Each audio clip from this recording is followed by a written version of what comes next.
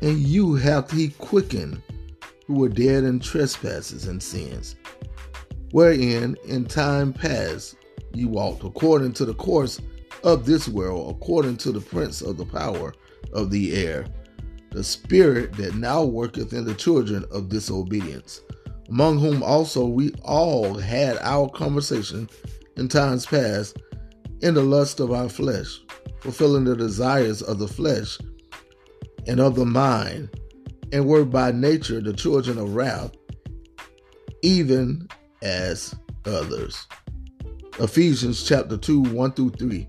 Join us every Tuesday night at 7:30 p.m. for Bible study via conference call 701-802-5272. The number once again, 701-802-5272. Conference code 6470-833. 6470-833. Happy Thursday to each and every one of you. Hopefully you've had a great day. Talk to you later. God bless.